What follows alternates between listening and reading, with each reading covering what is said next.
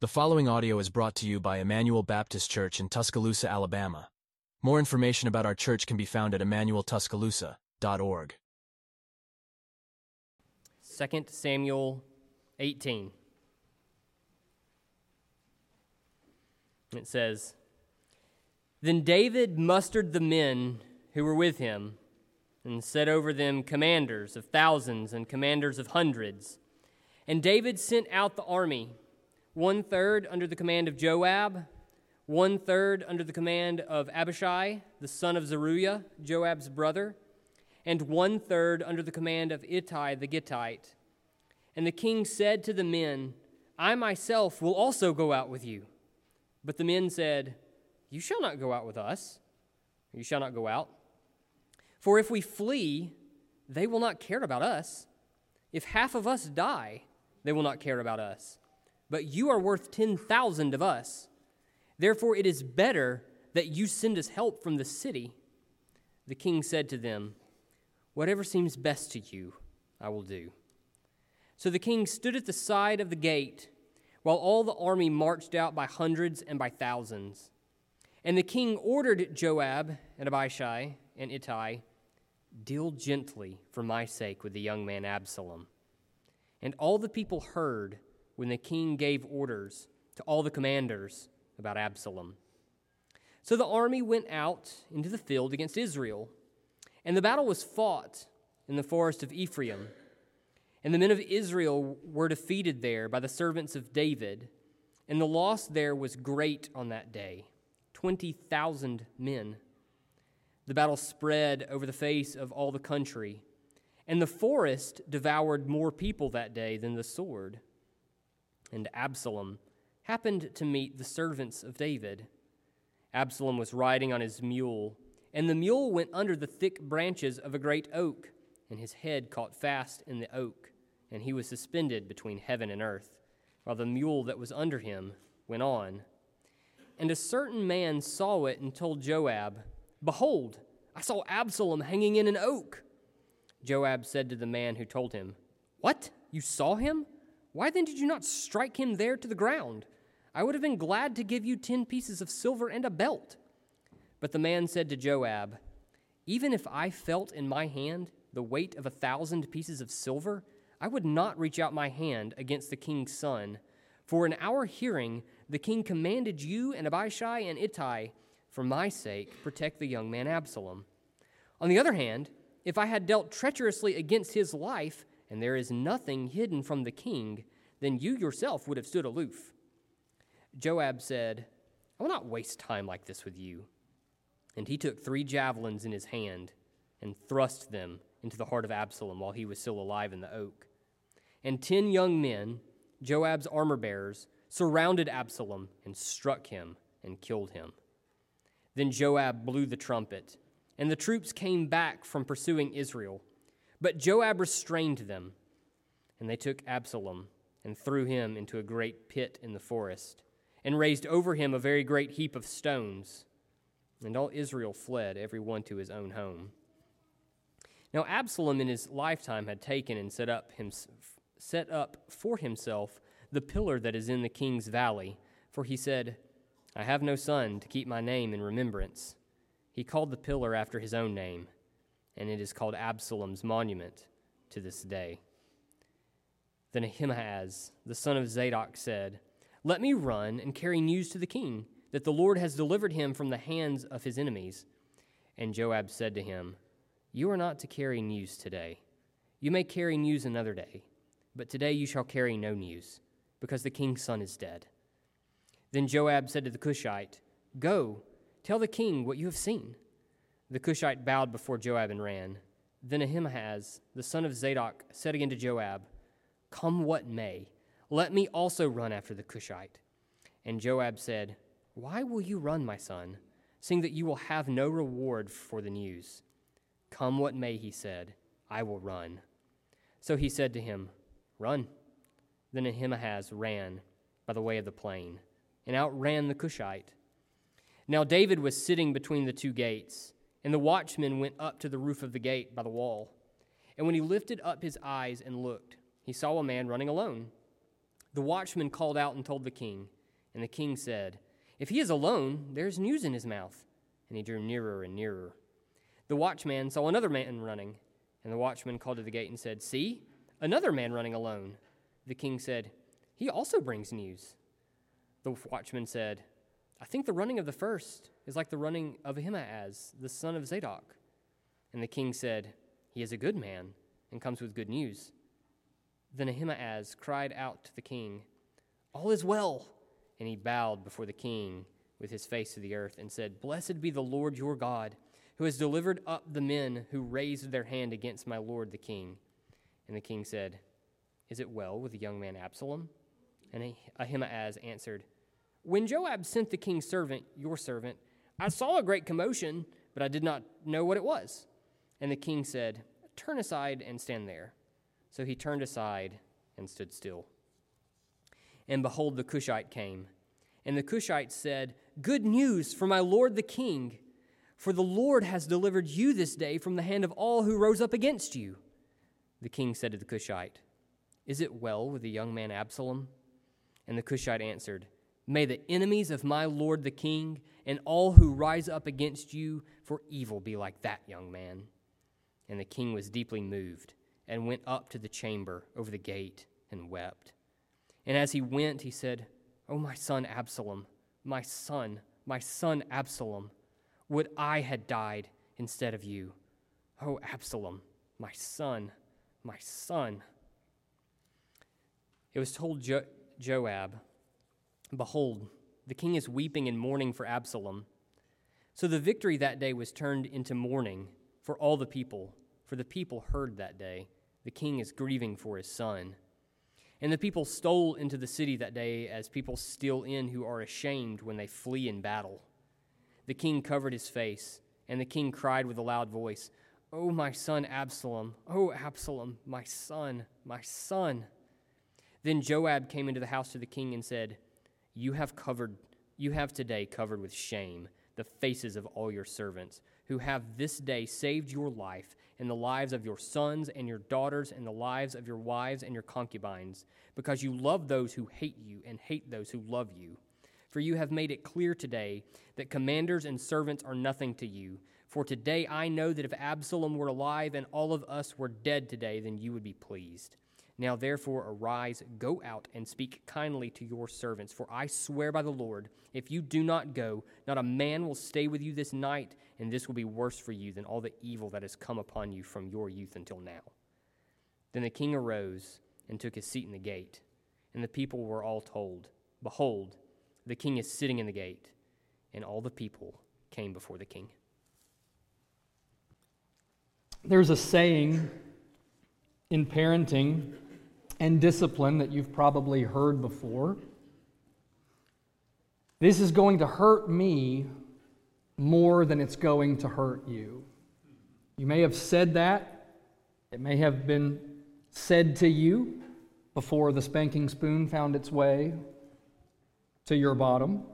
But parents sometimes say that. This is going to hurt me more than it's going to hurt you in discipline. And kids in here, you may not believe that.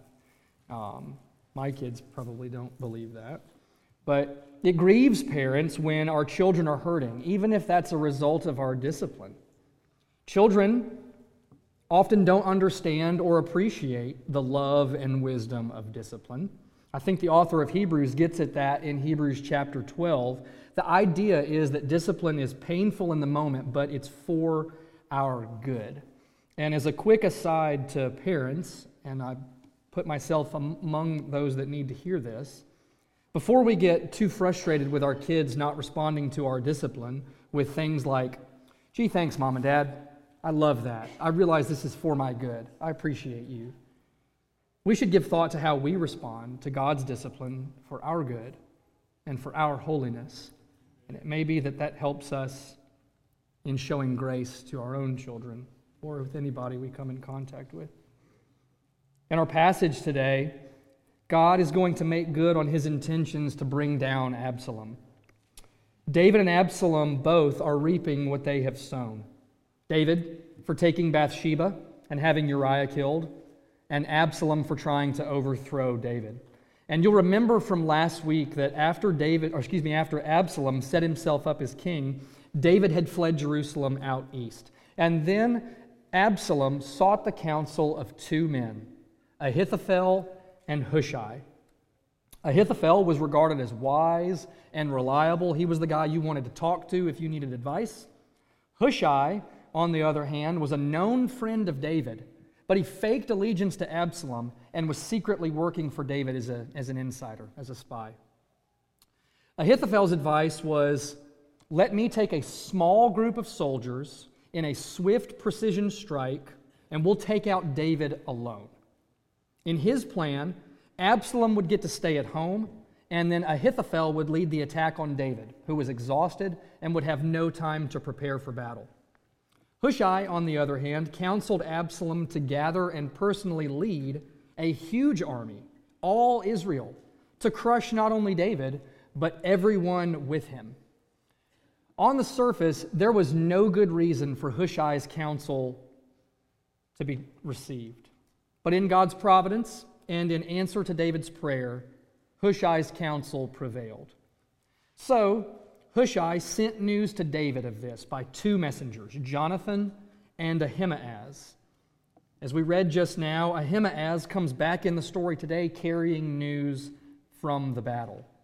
In Hushai's plan, David not only had time to cross the Jordan River, but he was able to organize his troops for battle. This passage that we've read is a chapter in which nothing seems to happen the way that you think it should. David gives orders, but they will not be followed. Proud Absalom ends up humiliated in a tree. Absalom, as we saw, had set up a monument for himself, but his tomb will be a pile of rocks over a hole in the forest floor. Joab wanted the Cushite man to reach David with the news, but Ahimaaz got there first. David's men won the battle, but David was overcome with grief. And his army that should have been celebrating snuck into town as if they were the ones who had fled in defeat.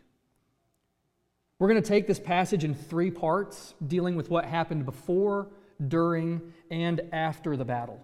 And by the end of our time, I hope that we will see that behind David's sin, behind Absalom's treachery, behind even Joab's scheming, is the sovereign God accomplishing his good purposes. In them, he allows people to taste the bitterness of sin, and he shows us that only he can perfectly satisfy love and justice. So the first section of our text concerns the king's command. At our family retreat back in August, we had a worship gathering with our families, and to try and encourage the kids to participate, especially if they aren't reading and writing yet, I encouraged them to draw a picture to follow along with the sermon today. So if there's kids in here, obviously that we usually have children in here and we love that. I would encourage you, if you are reading and writing, either in the kids' bulletin or a regular bulletin or on the sermon note-taking page, follow along in your Bible and with the points. And even if you're not reading and writing, if you have something to draw on, draw a picture to go with each of our points that will help you remember what we talked about today. So if you want to draw a picture for the first section, I guess adults can do this too. You might draw a crown to remind you of the king's command. Back in chapter 11, David had stayed home while the army was out fighting. And those were the circumstances in which he sinned in the matter of Bathsheba and later with Uriah. Now, he divides his army under three generals, Joab, Abishai, and Ittai, but he intends to go out with them. But his men will not have it. They say that David is too valuable to be risked in battle. And David relents. He says, whatever seems best to you, I will do. On the whole, David is pretty passive in this episode. Humanly speaking, it's Joab who's the one directing the action, calling the shots, even rebuking David. David ends up hanging back at the gate, waiting on news, and he takes his cue from his men. And it's hard to know precisely what's going on through his mind during all of this. I think at the very least, David wants to have some personal assurance that the battle can be won, the rebellion can be stopped, but that Absalom's life can be spared in the process. But since he doesn't go into the battle himself, he orders his generals, in the hearing of apparently everyone gathered there, to deal gently for my sake with the young man Absalom. And we're going to see later that the only question that David will ask in the aftermath of the battle is about Absalom. He doesn't ask for details about the battle or the victory. He simply asks about Absalom. So I think that David is probably figuring, if I can't go and see to it myself, I'll give orders that Absalom be kept alive. But the problem with that is 2 Samuel 17:14. And that has to be in our minds throughout this whole chapter. You probably don't even need to turn a page or two in your Bible to find 2 Samuel 17:14. It says, "The Lord had ordained to defeat the good counsel of Ahithophel, so that the Lord might bring harm upon Absalom." We know David prayed for Ahithophel's counsel to fail in chapter 15, and the immediate answer he got from the Lord was the provision of Hushai, his inside man. Hushai's counsel not only gave David time to prepare for battle, but it also meant that Absalom was going to be in the battle personally, rather than safe at home. And that seems to be more than David bargained for. From the passage today, you might say that David wants to have his cake and eat it too. He wants to win, but not at the cost of Absalom's life. After all, the sword came into David's house by his own sin. He probably feels guilty and regretful that it's come to this. But this runs aground of God's intentions to take Absalom down. Sin and grief do that to us also. They cloud our judgment. They color the understanding of the situations that we're in. And it's a reminder of how much more we should be driven to prayer for grace and for wisdom, to the help of God's people, and to the counsel and promises of God's word when we're facing intense trials and difficulties. There are few promises in the Bible as precious to me as James 1:5. It says, "If any of you lacks wisdom, let him ask God, who gives generously to all without reproach, and it will be given him." So, Christian, if you lack wisdom, take hold in faith of God's gracious promise to give it generously and ask him for it. Not only will he give it, it says he will not reprove you for lacking it. If you are grieving your sin, ask God in his kindness to produce real repentance in you. That's Romans 2:4. If you are full of sorrows, pray to the Father of mercies and God of all comfort to comfort you in your affliction and to put you to work ministering to the hurting. That's 2 Corinthians 1:3 and 4. If you are anxious, let your requests be made known to God with a thankful heart, and trust his peace to guard your heart and mind in Christ Jesus. That's Philippians 4:6 and 7.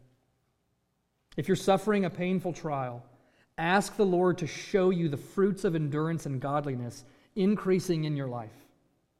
That's James 1:2-4 and Romans 5:3-5. That brings us to the second movement of our text concerning Absalom's death. The battle itself is described in only 3 verses, which is very brief considering how much there has been going in the buildup of this encounter. This is sort of a climactic moment over the last few chapters with Absalom's rebellion, David's flight, and now the battle commences and it's described very briefly. The focus really becomes Joab, Absalom, and David, and not the battle itself. Verse 6 says the battle was fought in the forest of Ephraim. So kids, if you're drawing, you might draw a tree to remind you of the battle in the forest. The forest is important because, remember, Hushai's plan was for Absalom to gather a huge army. And you might be thinking, how is that to David's advantage? that Absalom has the entire army of Israel at his disposal. It seems that it's two-sided. The first that we already talked about was the time it bought David to get across the river and gather his troops for battle. He has time to put them in sections of 3 and come up with some sort of strategy. The other thing that it affords David is choosing the battlefront, it seems. They end up fighting it out in the forest, and that removes the numerical advantage that the army of Israel had. Their extreme wealth of soldiers is mitigated by the battle taking place in the forest. And it says some 20,000 men died. Verse 8 says, the forest devoured more people that day than the sword. What in the world does that mean? If you're a Lord of the Rings fan, you're wondering if there's Ents walking around. If you don't get that reference, you can see me or Jeremy or one of your nerd friends after. But I don't think that we're supposed to imagine anthropomorphic trees in this passage. It seems, as in the case with Absalom, that soldiers probably got caught in thickets or in crevices, and more died fleeing through the woods than were killed in the battle itself. But that's not to say that God is not in control of even those details. The Lord is working, putting even the forest to work to David's advantage. So it's no coincidence then that big-headed Absalom, with all of his luscious hair, gets tangled by his head in a tree. And as someone who is follically challenged, I quite appreciate the irony. It's a problem I don't have. So Absalom, it says, happens upon some of David's men. Maybe he makes a run for it on his mule. He gets his head stuck in the branches of a tree. How exactly all of this unfolded is not really the point. Chapter 17, verse 14, will not let you see anything happening as coincidental. God is working against Absalom, and in this case, on his head, which has been a theme throughout this book, actually. We saw it with Eli, Dagon, Goliath, and Saul, to name a few. Absalom's most impressive physical attribute is now stuck in a tree. This is God's judgment. And the fact that he's hanging on a tree reminds us of Deuteronomy 21:23, which says, a hanged man is cursed by God. It's another sign of God's displeasure with Absalom. And then there's the matter of Absalom losing his mule. It's an easy detail to read past, but if you go back to chapter 13, you'll see that mules were a sign of royalty. The king's sons all rode on mules. So not only is Absalom's hope for the kingdom pinned to a tree, it's quite literally running on without him. So Joab takes center stage now, starting in verse 10. One of David's men reported to Joab that he had seen Absalom hanging in a tree. We don't know what sort of shape Absalom is in at this point. We know he's alive. We know for whatever reason he's unable to free himself, but that's about all we know about Absalom. And there's an interesting conversation that takes place between this unnamed man and Joab. Joab says, "You should have killed him, and I would have gladly paid you for it." But the man seems to know David and Joab well enough to know that killing the king's son against his orders isn't worth all of the money that Joab could give him. And if he did, Joab wouldn't come to his defense. He would stand aloof. And from what we have seen of both men in this book, I think he's right on both accounts.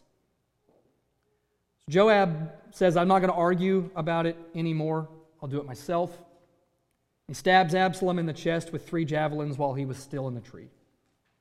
And then he gets 10 armor bearers to work together to finish Absalom off. So it seems Joab has a way to maintain some sort of deniability about what happened and who was responsible. And we're not explicitly told that David ever found out exactly how all of this happened. But now, since Joab perceives the threat has ended, he calls the troops back in. And they buried Absalom while the rest of Israel's army fled home. But then the author pauses for a moment. Before the action changes back to David, we're told about Absalom's burial and a monument that sometime previously he had set up for himself. And I think the purpose of that is for us to see some irony in what's happening here. He had set up this monument or pillar in remembrance of himself. But he ends up with a second monument, a pile of rocks covering his grave, which was a pit in the forest. The monument that Absalom had set up for himself is actually not the first of its kind in Samuel. The word here, and you'll probably see a footnote in your Bible, can be translated hand. Literally, Absalom set up a hand. It's probably supposed to be some indication of power or conquest or victory. But back in 1 Samuel 15, we saw Saul do the same thing. He had defeated the Amalekites, and you may remember what he did next. When he was supposed to devote them to destruction, he spared the best of them, and he was rejected as king. He died in battle. He had his head cut off, and he was nailed to a city wall. Absalom also set up a monument for himself, was also rejected as king. He ended up hanging in a tree by his head. He's killed in battle. He's tossed in a hole in the woods. Of all the things we might say about this, there's a word of warning here to anyone who would exalt themselves. God is still in the business of humbling and humiliating the proud. But the odd thing about this pillar or this monument or this hand that Absalom set up is we were just told 3 chapters ago or 4 chapters ago that Absalom had 3 sons. And here, Absalom said he had set up this monument because he said he had no sons to keep his name in remembrance. So which is it? 3 sons or no sons? Is this the Bible contradicting itself? Probably Absalom's sons had died at a young age. And it's important we not miss this because it's another indication in the text that Absalom is not God's promised king to continue David's line. Part of the covenant we saw back in 2 Samuel 7 that God made with David is that he would continue providing him male heirs. They would rule one after another. We see that ultimately culminate in Jesus, the true son of David. But Absalom now is left with no sons. He's not God's chosen king. His line will not produce the Messiah. We've seen David's sin wreaking havoc in his family. And so it seems the same thing is happening in Absalom's family too. Tragically, Absalom's name means father of peace. And in this great irony, he dies with no sons, and he's left nothing but peace in his wake. Anything but peace in his wake. The last section of our passage following the battle deals with a father's grief. Kids, you might draw a picture of someone crying as we think about David responding to this news. So we come to the runners. Ahimaaz, the son of Zadok, asks Joab for permission to run and tell David of the victory. If you have been following along in this book, when people deliver news to David, you might be thinking exactly what Joab is thinking. Maybe let somebody else do that today. Messengers going to David with what they think is good news have been killed on more than one occasion in this book. And since David ordered them to spare Absalom, Joab knows David is going to be upset by this. There will be no reward for you today, Ahimaaz. So he sends a Cushite to carry the message. Let's find someone a little more expendable, kind of like how I felt when Michael gave me Satanism in this preaching passage today. Send the interns.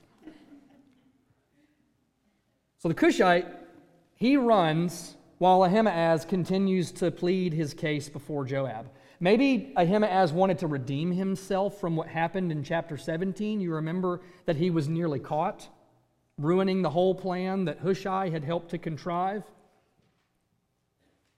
Whatever the reason, Joab finally relents, and Ahimaaz runs off. I like to think that he used MapQuest because he took the longer but easier route.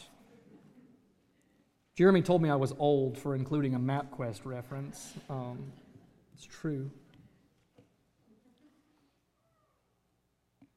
You can just add that to the list of things to ask me about afterwards.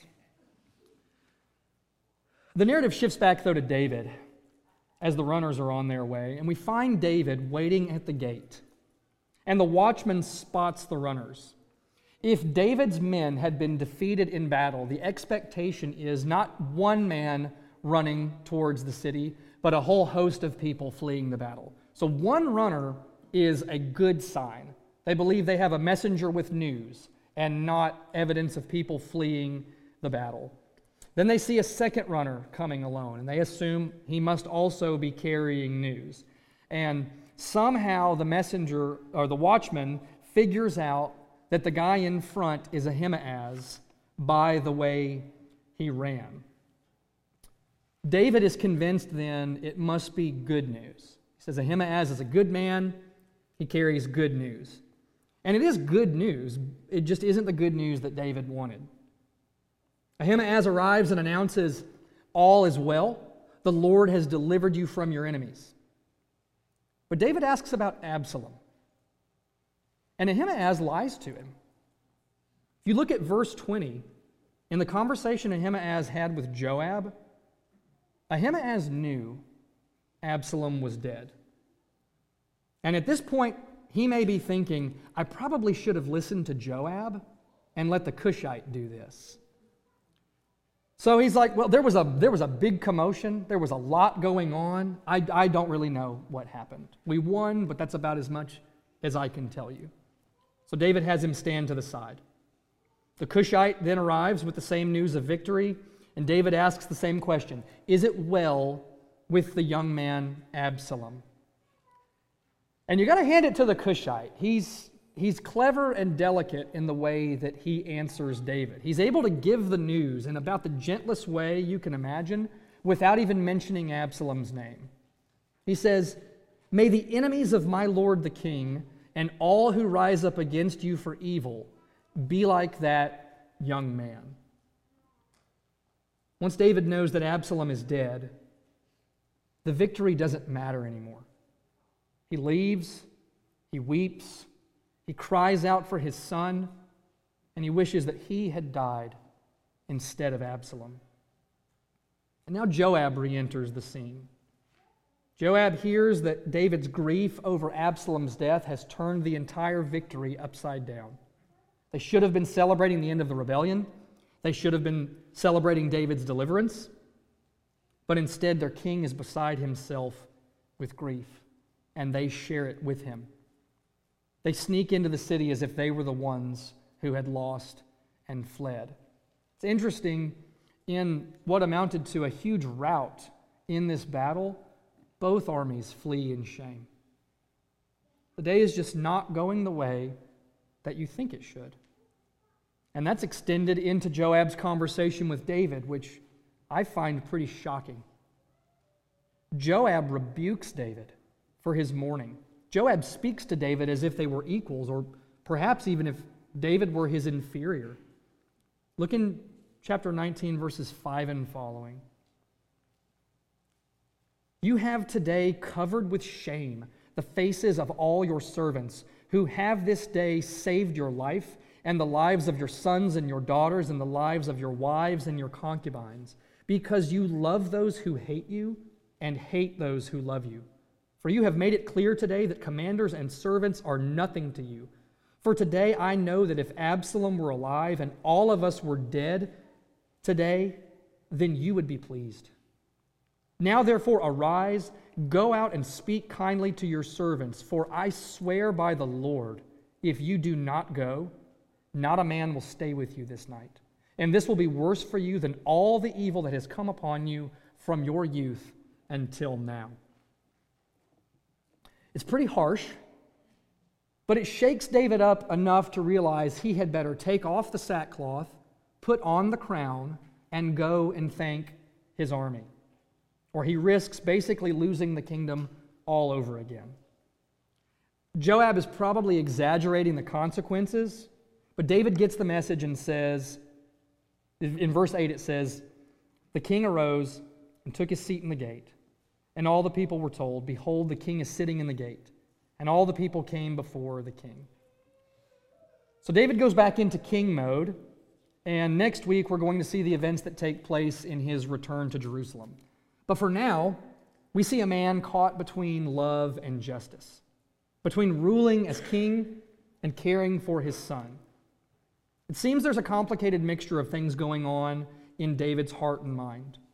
Compassion for his son, guilt for his sin, grief over everything that's transpired, the desire to defend himself and his kingdom, and trust that somehow, some way, the Lord is going to work all of these things out. But it was his sin that got him into this, and his sin is precisely why he can't perfectly uphold love and justice. And you and I have the same problem too.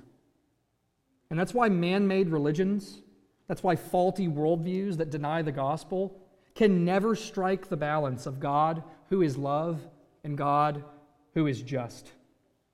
On the one hand, some will emphasize God's love apart from his justice. And that leaves you with forms of universalism where God is more like your grandpa who winks at your sin. Doesn't matter what you do or what you believe, eat, drink, and be merry, for tomorrow we'll all go to heaven. On the other hand, some will emphasize God's justice apart from his love. And that leaves you with forms of legalism, where you hope you can perform well enough to get into God's good graces. In that way of thinking, God is like a harsh master. He's difficult to please, he's quick to anger, and he's always ready with the whip. The grandpa God is an idol who serves your sin. The slave master God is one that you will wear yourself out trying to serve. Neither one is biblical. Neither one can forgive your sins. And it's either because he isn't concerned about them in the first place, or because he demands your perfection, and you can't achieve it. These kinds of false gods usher people to hell every day, either in blissful ignorance or slavish misery. And if you've come today serving them, there is good news. Jesus Christ is the true Son of David, the true and only Son of God. He was and is perfectly sinless. So his ability to carry out God's love and justice is not hindered by sin, like David's was and like yours and mine are. He alone is qualified to rescue sinners.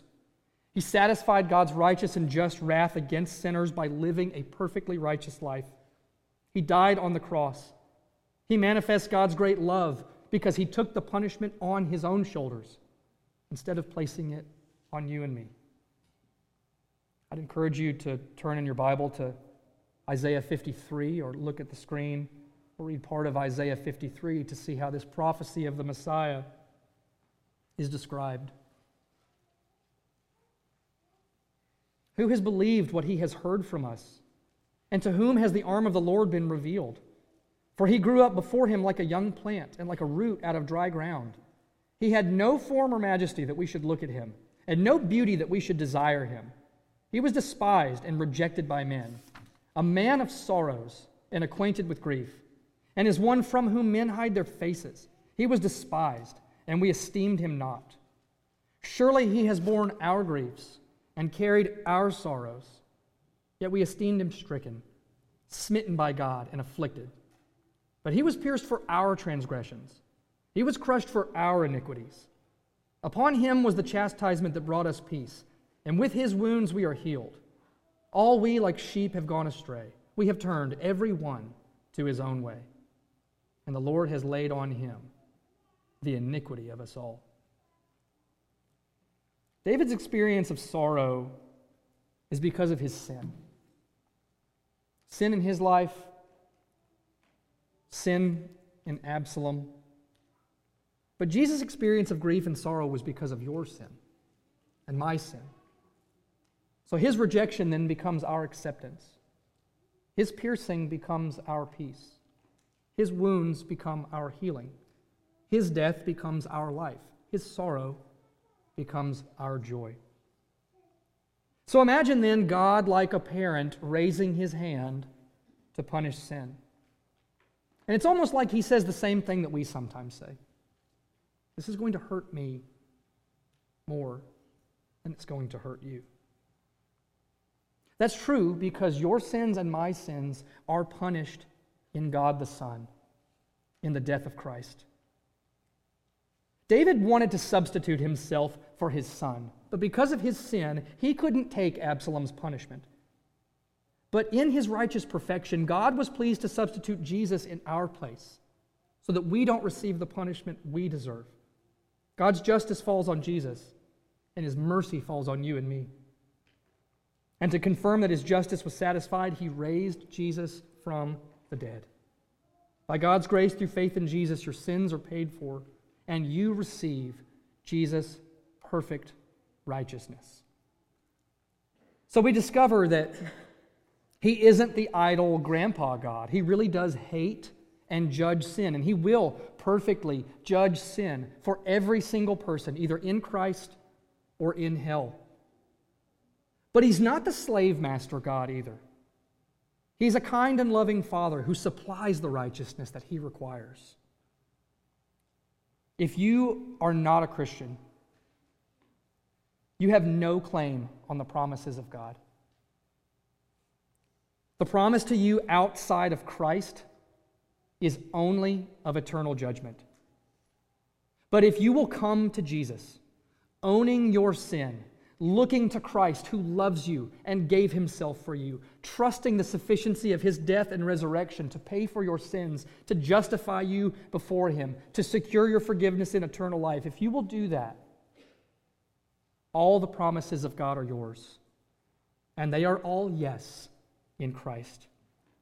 The call to you is to repent of your sins and trust in Jesus alone today. If you are a Christian, one thing this text points us to is trusting ourselves to the sovereign justice of God, even and especially when we're sinned against. We are freed to love and forgive because the person sinning against you will either have their sins atoned for in Christ or they will receive eternal condemnation for them. So not only do we give grace because we have received grace from the Lord, we also never need to stoop to vengeance because God promises perfect justice.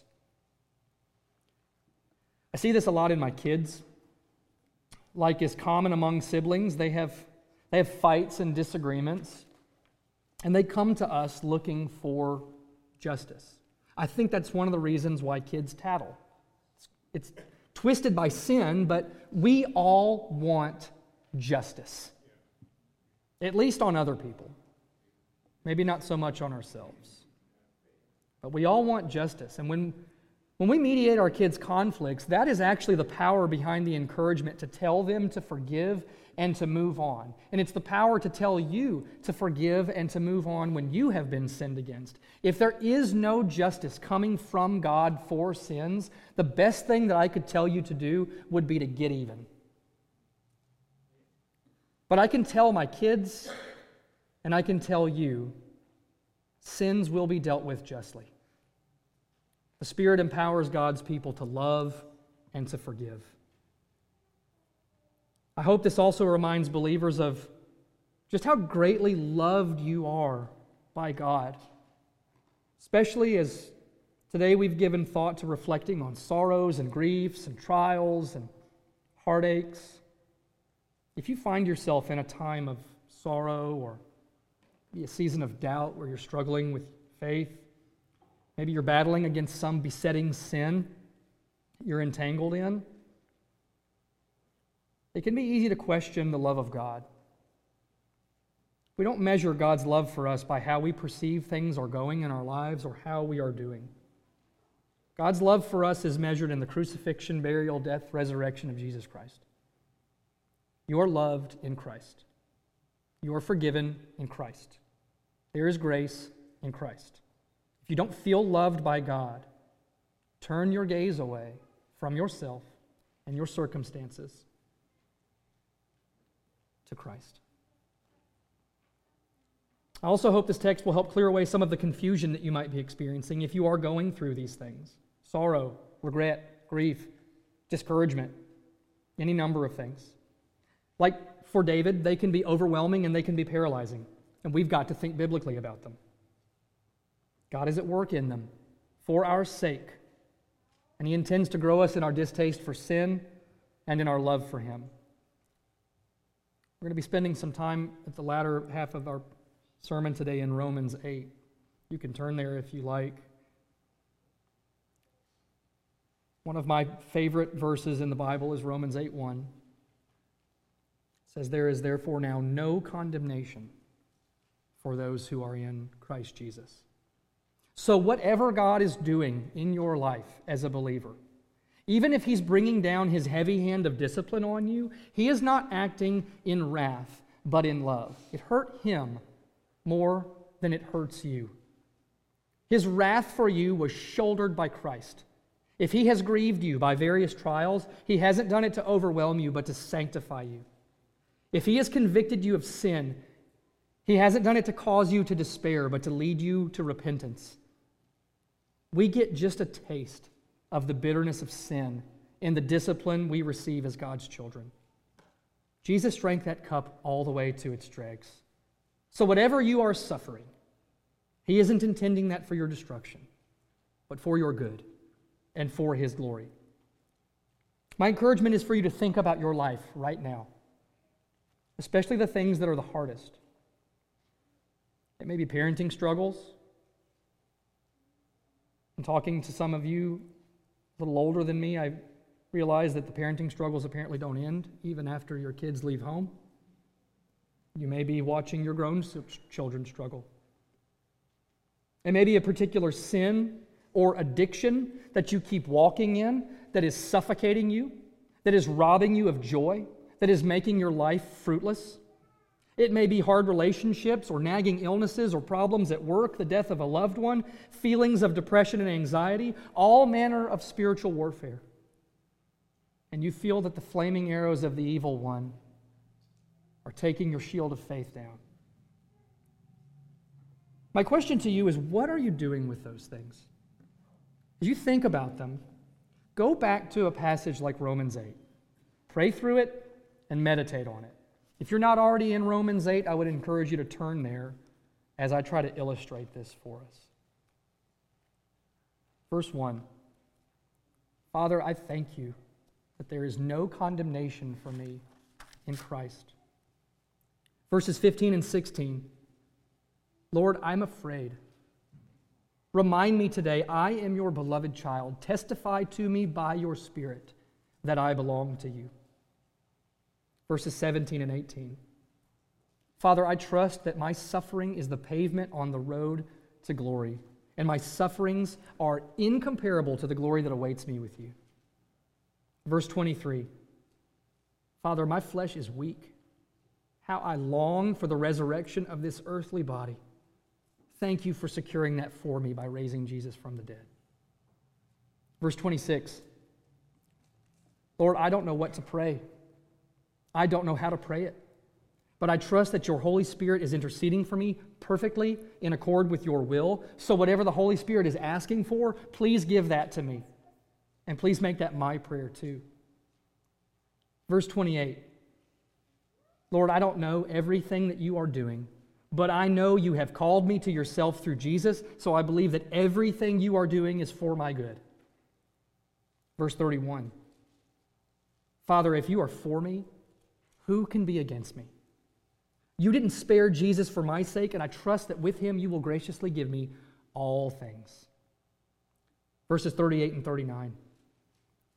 Lord, this trial, this sorrow, this grief, this sin, all of it shakes me to my soul. But I know that nothing will be able to separate me from your love in Jesus Christ my Lord. It was nothing other than the faithfulness of God, who always keeps his promises, that kept David going at this, one of the lowest points in his life. And the same is true for God's people today. Cling to the promises and faithfulness of God in Jesus Christ, whose grief and sorrow becomes your everlasting joy. Let's pray.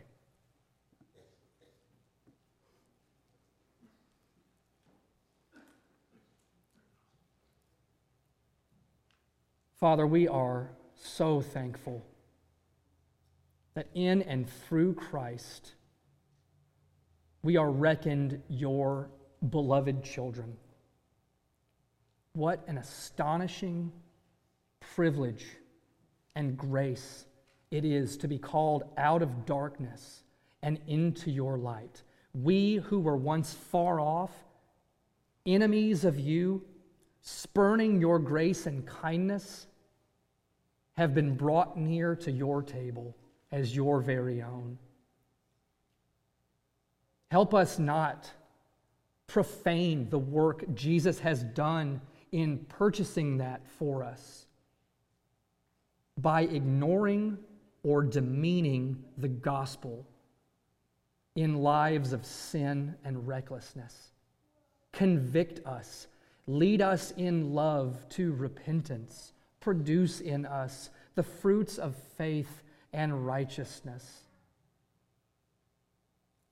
We recognize trials and sorrows come our way. We don't want to grow in our love for you, in our fruitfulness, in our godliness, despite of them. That would impinge on your sovereign purposes. We want to grow through them and by means of them. So open our eyes to your good providential work in everything that happens to us. You work all things together for good for those who love you and are called according to your purpose, and in that we rejoice. Amen. Thanks for listening. If you live in the Tuscaloosa area and are looking for a church, we'd love for you to visit. Our service times are Sunday mornings at 10:30 and Wednesday nights at 6:15.